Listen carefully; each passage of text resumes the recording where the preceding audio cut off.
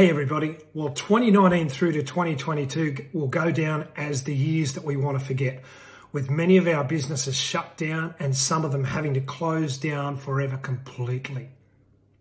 Well, fast forward to 2023 and now we're all looking at how we can grow our business and make it more profitable.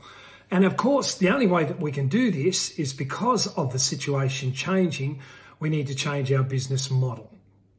I'm Ken from Perform Better Australia, and I'd love you to join us at the Ignite Fitness Business Summit in Melbourne on the 14th of September. I'm going to be hosting a panel discussion with some great experts who are going to share with you the topic that we tend to shy away from a little bit, and that's let's get inclusive, not exclusive, and how they change their business model to become more successful, move with the times, and more profitable with more members in their businesses.